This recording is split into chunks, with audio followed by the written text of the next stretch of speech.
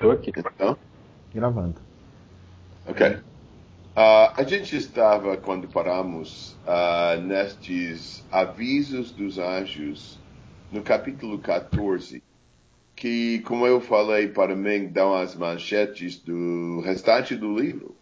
A primeira voz do anjo, em 6 e 7, fala que a hora do juízo do Senhor chegou, que é justamente o que os santos debaixo do altar estavam pedindo. E eles foram informados que tinham que aguardar mais pouco tempo. Evidentemente, pouco tempo venceu agora. E agora o Senhor vai derramar seu juízo contra os perseguidores. E basicamente, este anúncio resume capítulo 15 e 16, que são as taças do julgamento do Senhor. Agora, o segundo anjo, em 8, fala que grande Babilônia caiu. Agora, a gente estava falando que a gente nem conhece direito Babilônia. A primeira vez que o livro menciona o nome dela, mas no capítulo 17 ele vai apresentar para nós Babilônia, que acaba sendo o terceiro, vamos dizer, a terceira aliada do Satanás, do dragão. E ela sempre se achou grande. 6 vezes neste livro tem o nome de Babilônia. E cada vez vai ser a grande Babilônia, ou vai ser Babilônia a grande, alguma coisa assim. Porque ela gostava de se exaltar na sua grandeza. Volta até para Daniel 4, porque é justamente o que Nabucodonosor falou. Você se lembra daquela vez que ele tinha um sonho da árvore cortada? E ele falou, não é esta a grande Babilônia que eu edifiquei para a casa real com o meu grandioso poder e para a glória da minha majestade. É Daniel 4:30. Que ele estava se orgulhando pela grandeza de Babilônia, imaginando que foi um monumento para a glória e grandeza dele. E é quando o Senhor humilhou ele, fazendo com que ele se alimentasse na grama e agisse como se fosse animal mesmo. Então, baseado nisso, a gente tem esta ideia da grande Babilônia. E olha o que ela fez. Ela deu para todas as nações para que bebessem do vinho da fúria da sua prostituição. Ela foi uma péssima influência sobre as outras nações, corrompendo eles com os seus pecados e suas infidelidades ao Senhor. Então, é o segundo anjo. Observações ou perguntas até aí, versículo 8, então. Ok.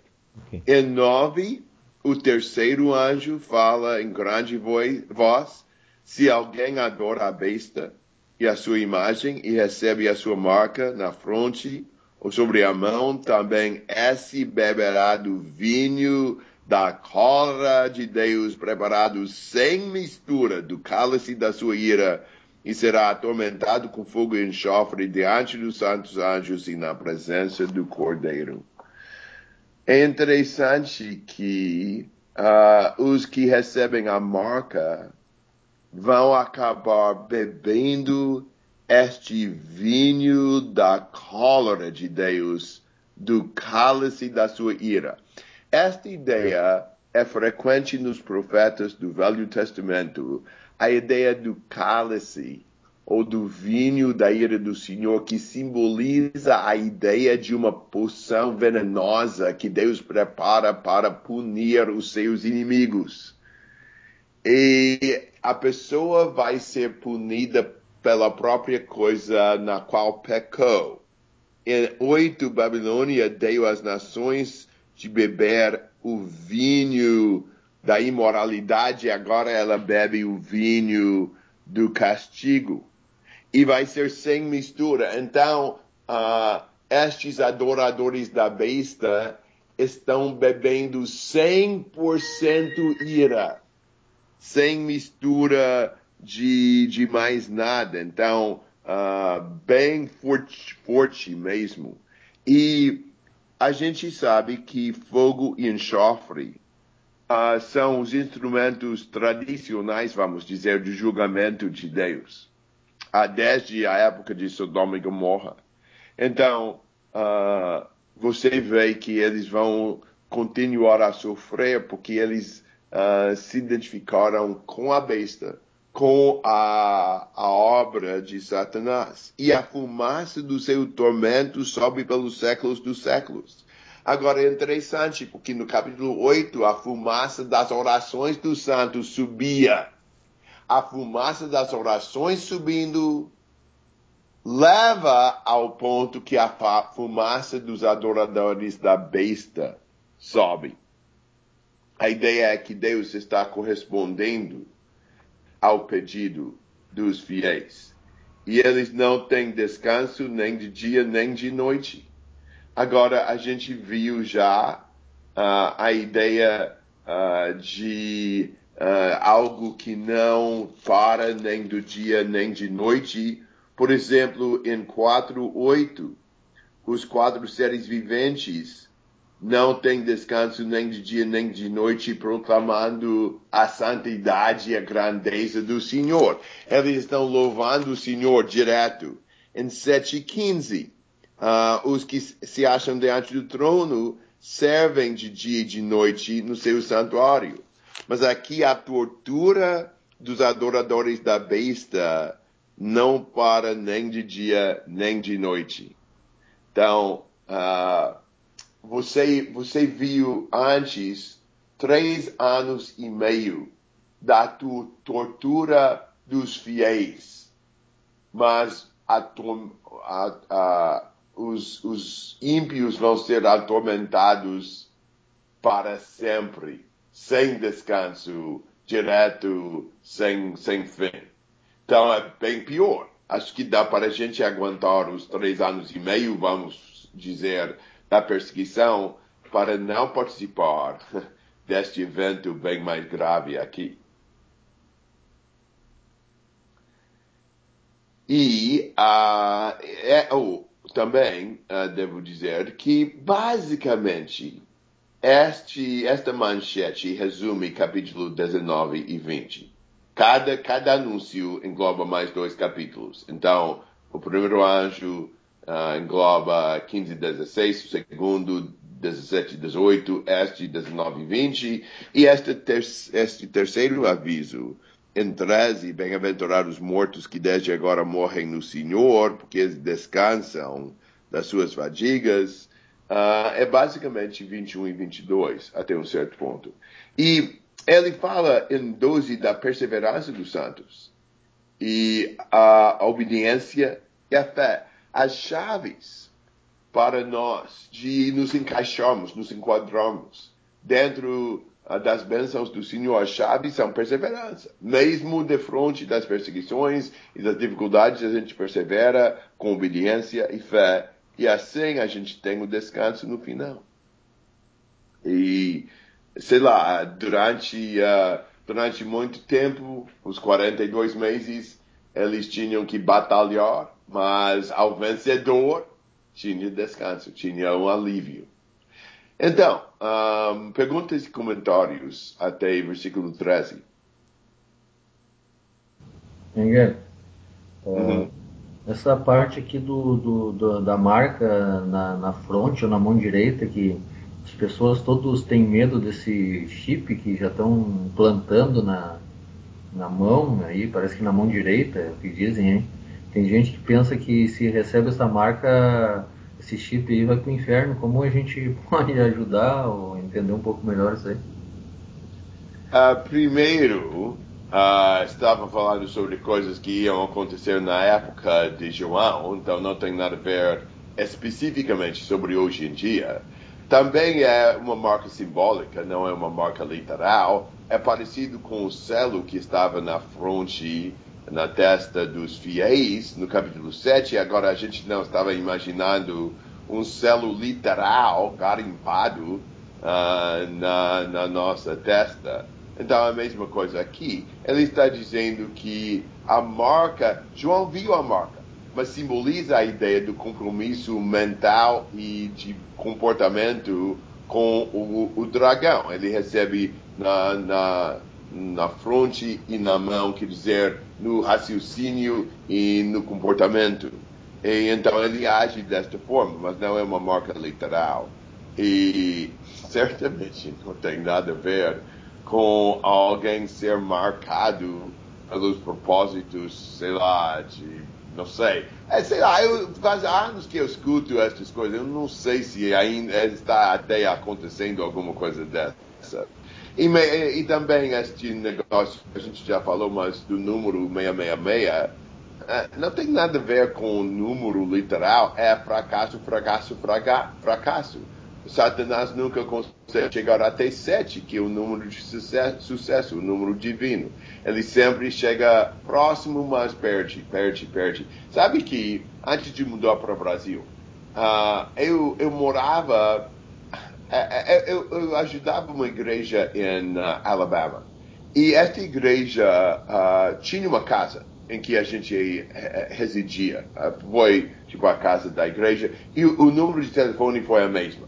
Tinha uma linha que chegava no prédio da igreja e chegava nesta casa em que a gente morava.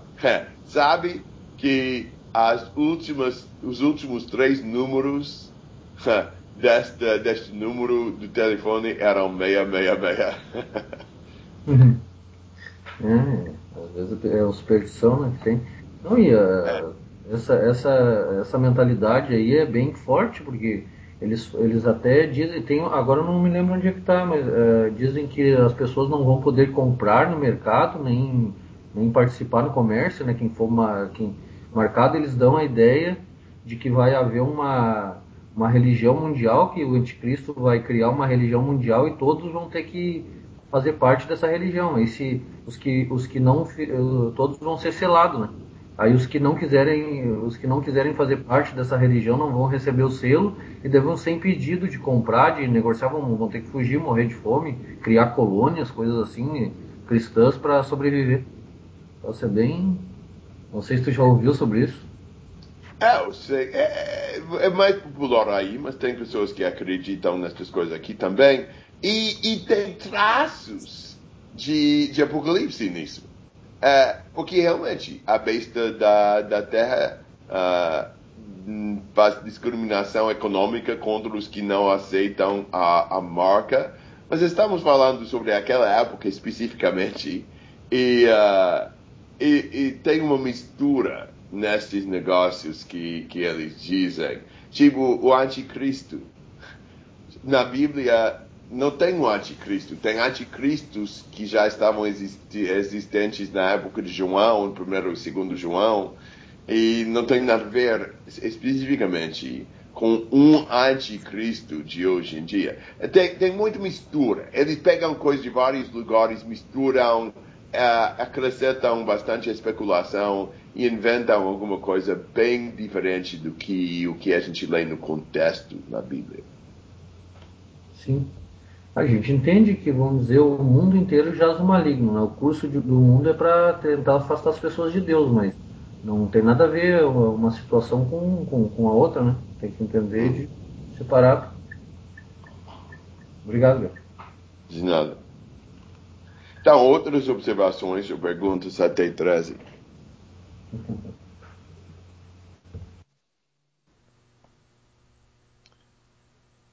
Então, 14 a 20. E olhei, e eis uma nuvem branca, e assentado sobre a nuvem um semelhante ao Filho do Homem, que tinha sobre a cabeça uma coroa de ouro e na mão uma foice aguda. E outro anjo saiu do templo, clamando com grande voz ao que estava sentado sobre a nuvem: lança a tua foice e cega. É já vinda a hora de cegar, porque já a seara da terra está madura. E aquele que estava sentado sobre a nuvem meteu a sua foice à terra, e a terra foi cegada. E saiu do templo, que está no céu, outro anjo, o qual também tinha uma foice aguda. E saiu do altar outro anjo que tinha poder sobre o fogo, e clamou com grande voz ao que tinha a foice aguda, dizendo: Lança tua foice aguda e vindimos cachos de uva de vinha da terra, porque já as suas uvas estão maduras. E o anjo meteu a sua foice à terra e vindimou as uvas da vinha da terra, e lançou-as no grande lagar da ira de Deus. E o lagar foi pisado fora da cidade, e saiu sangue do lagar até aos freios dos cavalos, pelo espaço de 1.600 estádios. Talvez uma coisa boa para repetir, que a gente começou, mas com o tempo a gente talvez precisa nos reorientar, é que a gente está ouvindo aqui o que João escreveu. E ele foi ordenado a escrever o que ele viu. Então a gente está vendo o relato por João do que ele viu. Ele viu estas coisas. Impressionante. Dá para imaginar como João deveria ter sentido às vezes, vendo uma porção destas coisas incríveis. Mas quando a gente fala que ele viu estas coisas, o que a gente entende em termos do significado disso na Terra? Por exemplo, será que tem alguém que acredita que na realidade tem uma nuvem branca e um homem com uma foice afiada na mão, que pega a foice e vai semear, vai cortando o trigo para a seara da terra? Eu não conheço alguém que pensa que este homem vai, sei lá, ceifando o trigo. Sei lá, seria interessante se alguém fizesse isso hoje. Evitaria a necessidade de tratores e coisas assim. Daria para deixar este homem fazer isso. Ou eu não conheço ninguém que pensa que alguém com foice afiada até ajunta cachos da videira com uvas e lança num grande lagar, etc. A gente entende de qualquer interpretação. A gente vê estas coisas como simbólicos. Todo mundo vê como simbólico. Agora, tem muita gente que diz que não, a gente interpreta literalmente. Não conheço ninguém que interpreta literalmente. Ninguém está imaginando que é trigo mesmo e uvas mesmos que está sendo colocado. São figuras, são coisas que João viu, que simbolizam outra coisa. E eu volto para 1:20. João viu candeeiros. O significado era igrejas. Ele viu estrelas. O significado era anjos. Então aqui ele vê a ceifa de grão. É bastante debatido se estas duas safras, de trigo e de uva, falam a mesma coisa ou coisas contrastes. Algumas pessoas acham que a ceifa do trigo é a salvação dos fiéis e a ceifa das uvas é o juízo dos ímpios. Eu pessoalmente acho mais provável que é a mesma coisa duas vezes. Que as duas safras simbolizam a mesma ideia do castigo dos perseguidores. Porque a ideia é que quando o grão ou a uva fica maduro, então com o grão existe uma separação. E a palha está queimado. E acho que é isso que ele está pensando aqui. E a uva está pisada no lagar e o suco de uva parece muito com sangue. Então, a ideia de atropelar o lagar simboliza facilmente a ideia de julgamento, com a ideia de, tipo, ter o sangue fluindo. E várias vezes no Velho Testamento tem estas duas figuras, ou no Novo também. Tem a ideia da safra de trigo, de grão, como símbolo de juízo, e tem a ideia da vindima das uvas, sendo símbolo do juízo. A gente tem um trecho no Velho Testamento que liga estes dois. Em Joel 3, né, eu tenho dificuldade em falar Joel e não João, mas Joel 3, versículo 13, lançai a foice, porque está madura a seara. Vinde e pisai, porque o lagar está cheio. Então, você vê a seara madura e o lagar cheio na mesma visão. As duas coisas, símbolos de juízo, que Deus vai punir os perseguidores. É isso que as almas debaixo do altar estavam pedindo e agora vai acontecer. E vai acontecer justamente na hora certa, quando chegou a hora de ceifar, a hora que amadureceram as uvas. Naquela hora precisa, Deus ia começar o julgamento contra estes perseguidores. É interessante que tem um anjo aqui em 18 que controla o fogo. Também tinha anjos controlando os ventos em 7, o abismo em 9, as águas em 16. Tem um anjo para tudo neste livro de Apocalipse. E é interessante também que o inimigo tinha pisado, calcado sobre os fiéis, naquela visão de Apocalipse 11 do templo, onde o átrio foi deixado e foi pisado. Agora o anjo está pisando sobre os ímpios, sobre os perseguidores neste lagar. E é muito terrível a ideia de ter tanto sangue que estende por 600 estádios até o freio dos cavalos. 600 estádios seria tipo 300 quilômetros, mais ou menos.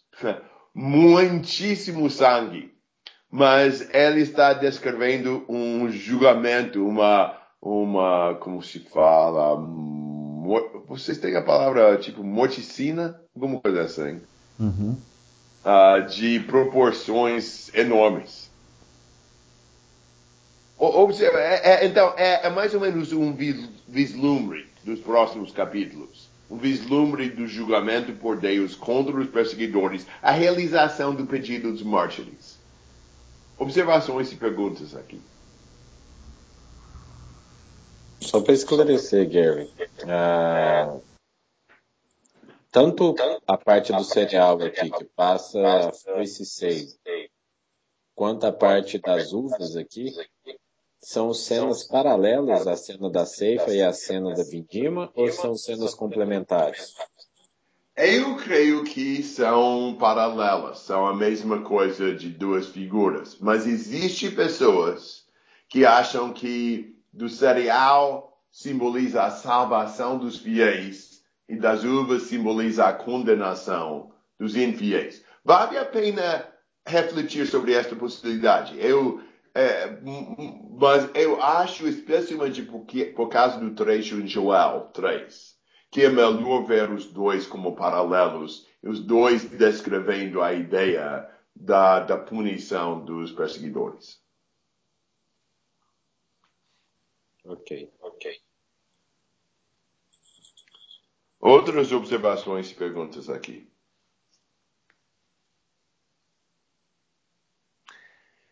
Então, capítulo 15.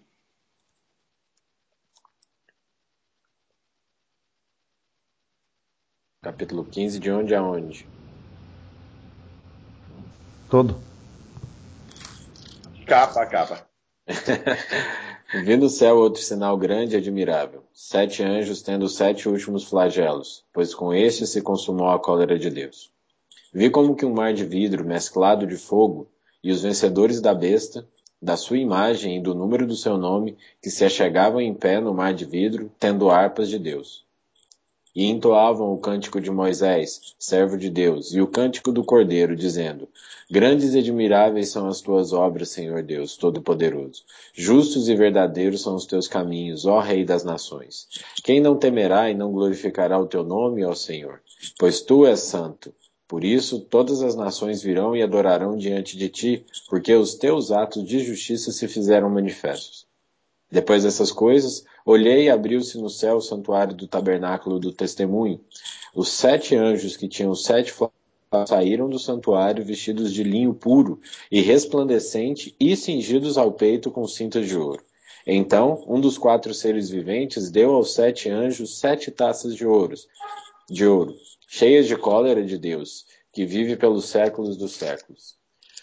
O santuário se encheu de fumaça, procedente da glória de Deus e do seu poder, e ninguém podia penetrar no santuário enquanto não se cumprisse os 7 flagelos dos 7 anjos. Então, você vê estes 7 últimos flagelos. A ideia é que este julgamento é o julgamento definitivo. Pense sobre as trombetas. As trombetas eram julgamentos de aviso, de advertência. Geralmente atingiram uma terça parte. Estes não, são os últimos, completo.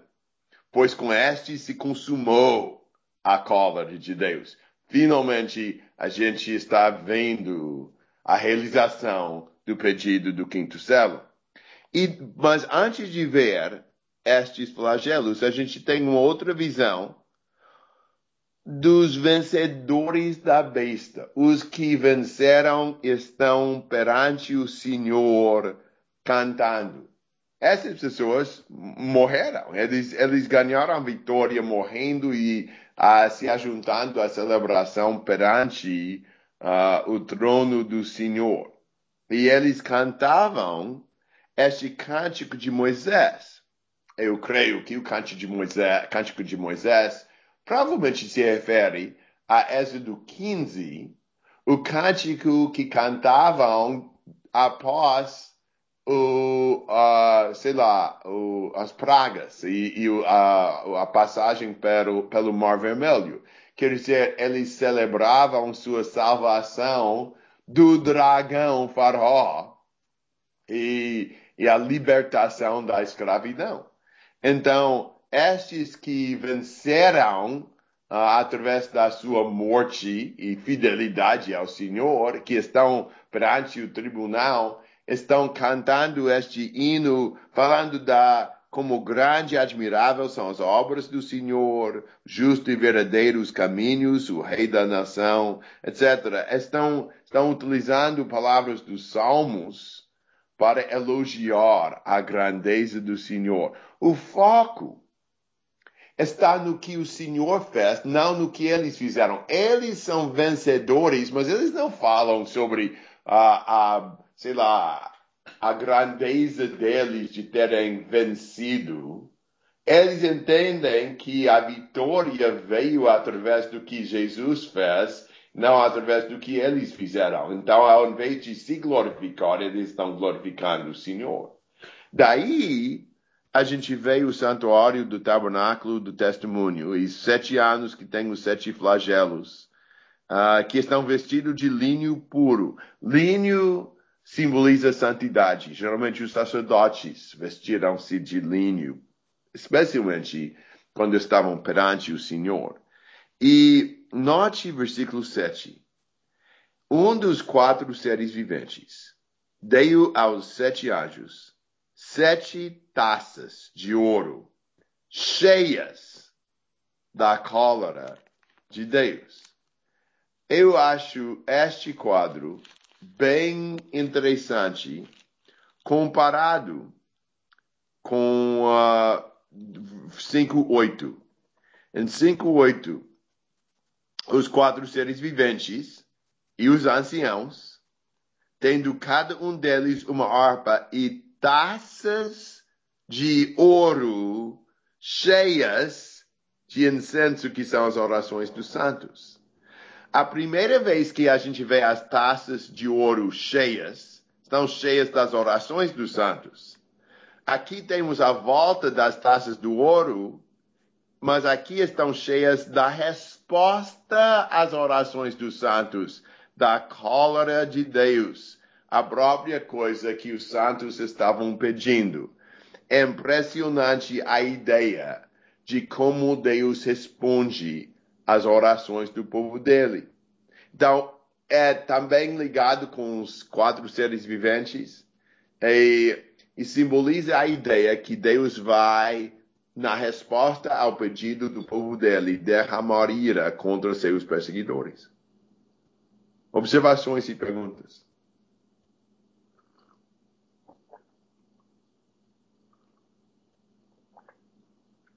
Então, é simplesmente a introdução, aqui no capítulo 15, a estas taças ou flagelos, mesma coisa, da ira de Deus. Tem 7. Então, a gente vê estes.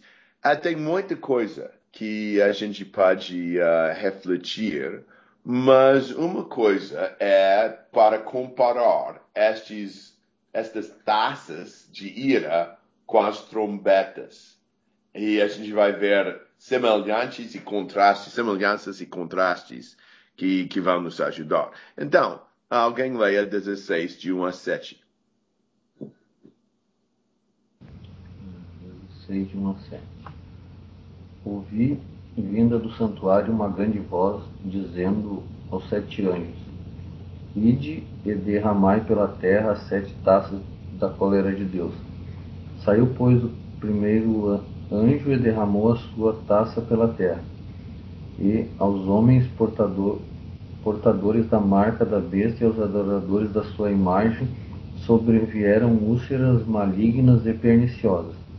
Derramou o segundo a taça no mar, e este se tornou em sangue como de morto, e morreu todo ser vivente que havia no mar.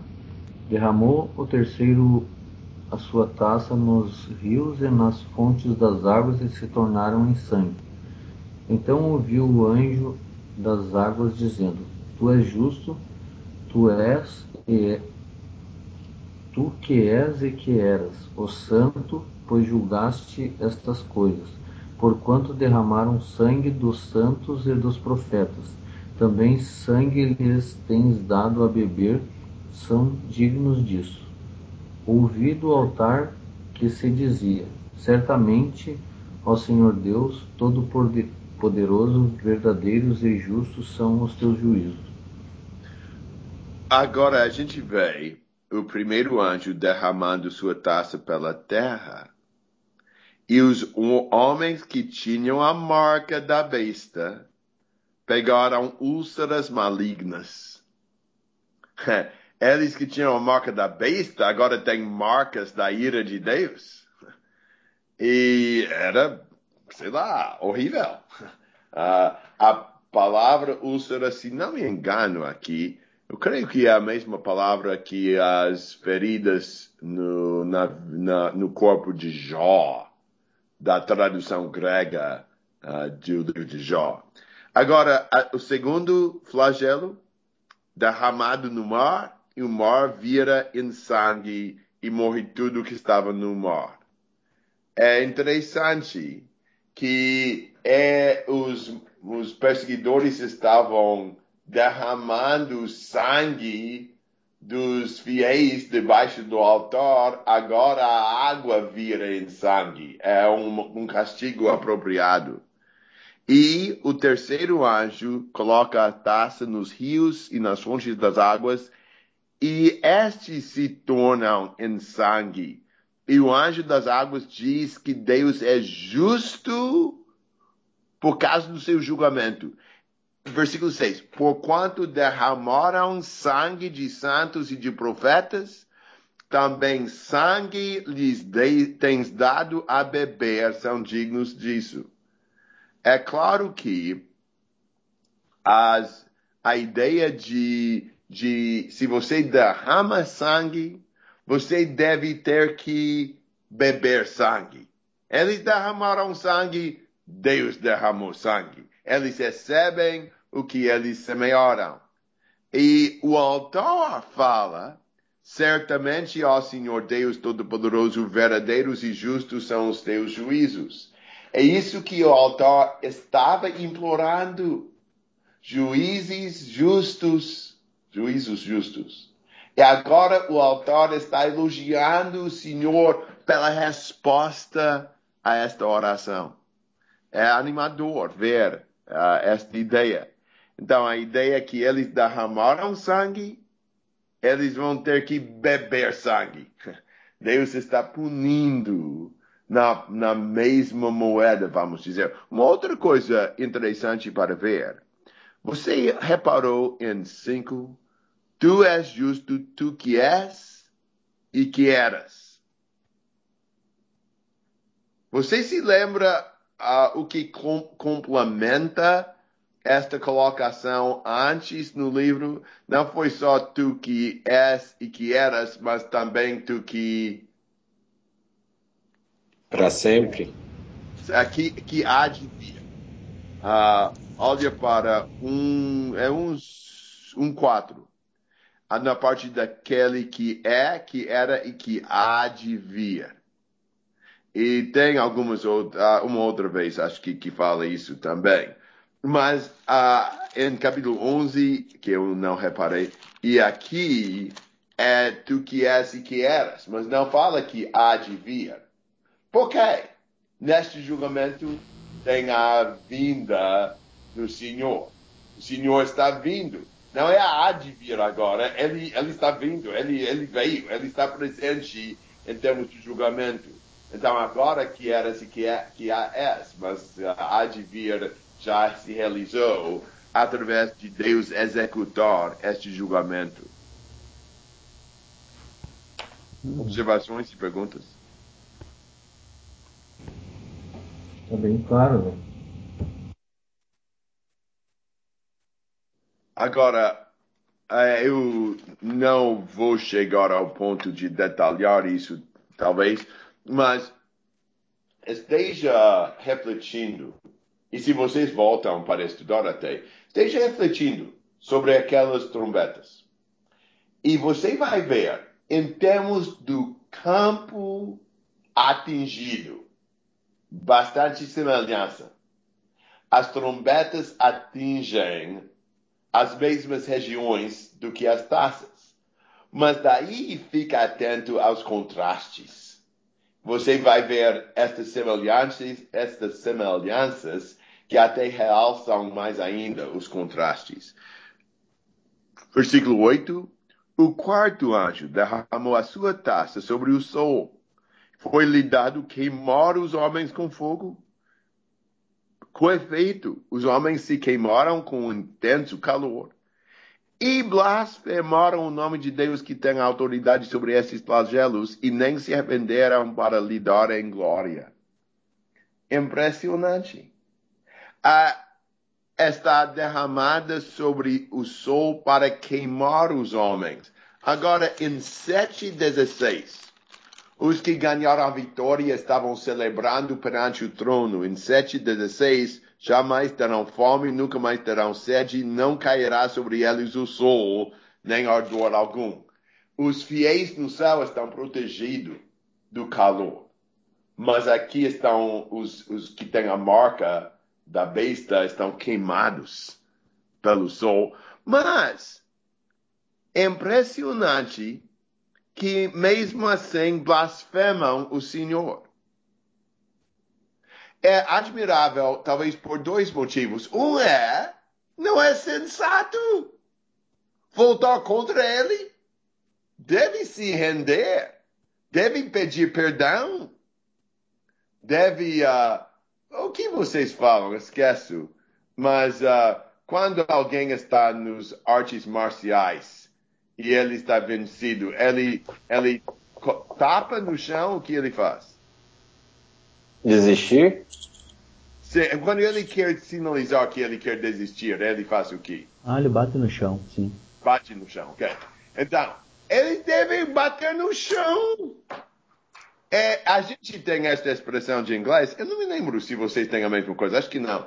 Mas na minha juventude, você está lutando com seu irmão, qualquer coisa assim, como a gente costumava fazer. E quando quer desistir, ele diz, por favor, desista, você está me ferindo, sei lá, qualquer coisa assim. E o outro diz, fala tio. E se você falar tio, você está admitindo que o outro ganhou. Devem falar tio. Devem bater no chão. Mas não. voltam contra Deus. Que insensatez, blasfema o Senhor. Pense sobre isso. Essas pessoas querem viver totalmente longe de Deus. Mas quando as coisas vão contra eles, querem culpar Deus. Impressionante. Nem falam o nome de Deus senão em vão. Até que ficam no aperto. E daí voltam contra Deus e começam a xingar ele. É insensato, devem pedir perdão para ele. Xingar Deus não adianta. Mas você vê isso, às vezes, nos ímpios, até hoje. E a blasfêmia de Deus foi uma coisa da besta do mal. Eles imitaram bem os aliados de Satanás. Perguntas e comentários? Eu adicionei aqui que é pé de pinico em português, quando tu tá naquela situação com teu irmão. Pede o quê? Pinico. Tem isso em português, nunca ouvi falar. Eu vou... Em algumas regiões do Brasil, sim. Ok. E não é palavrão, não. Não. Pinico é chamber pot. Ah, ok.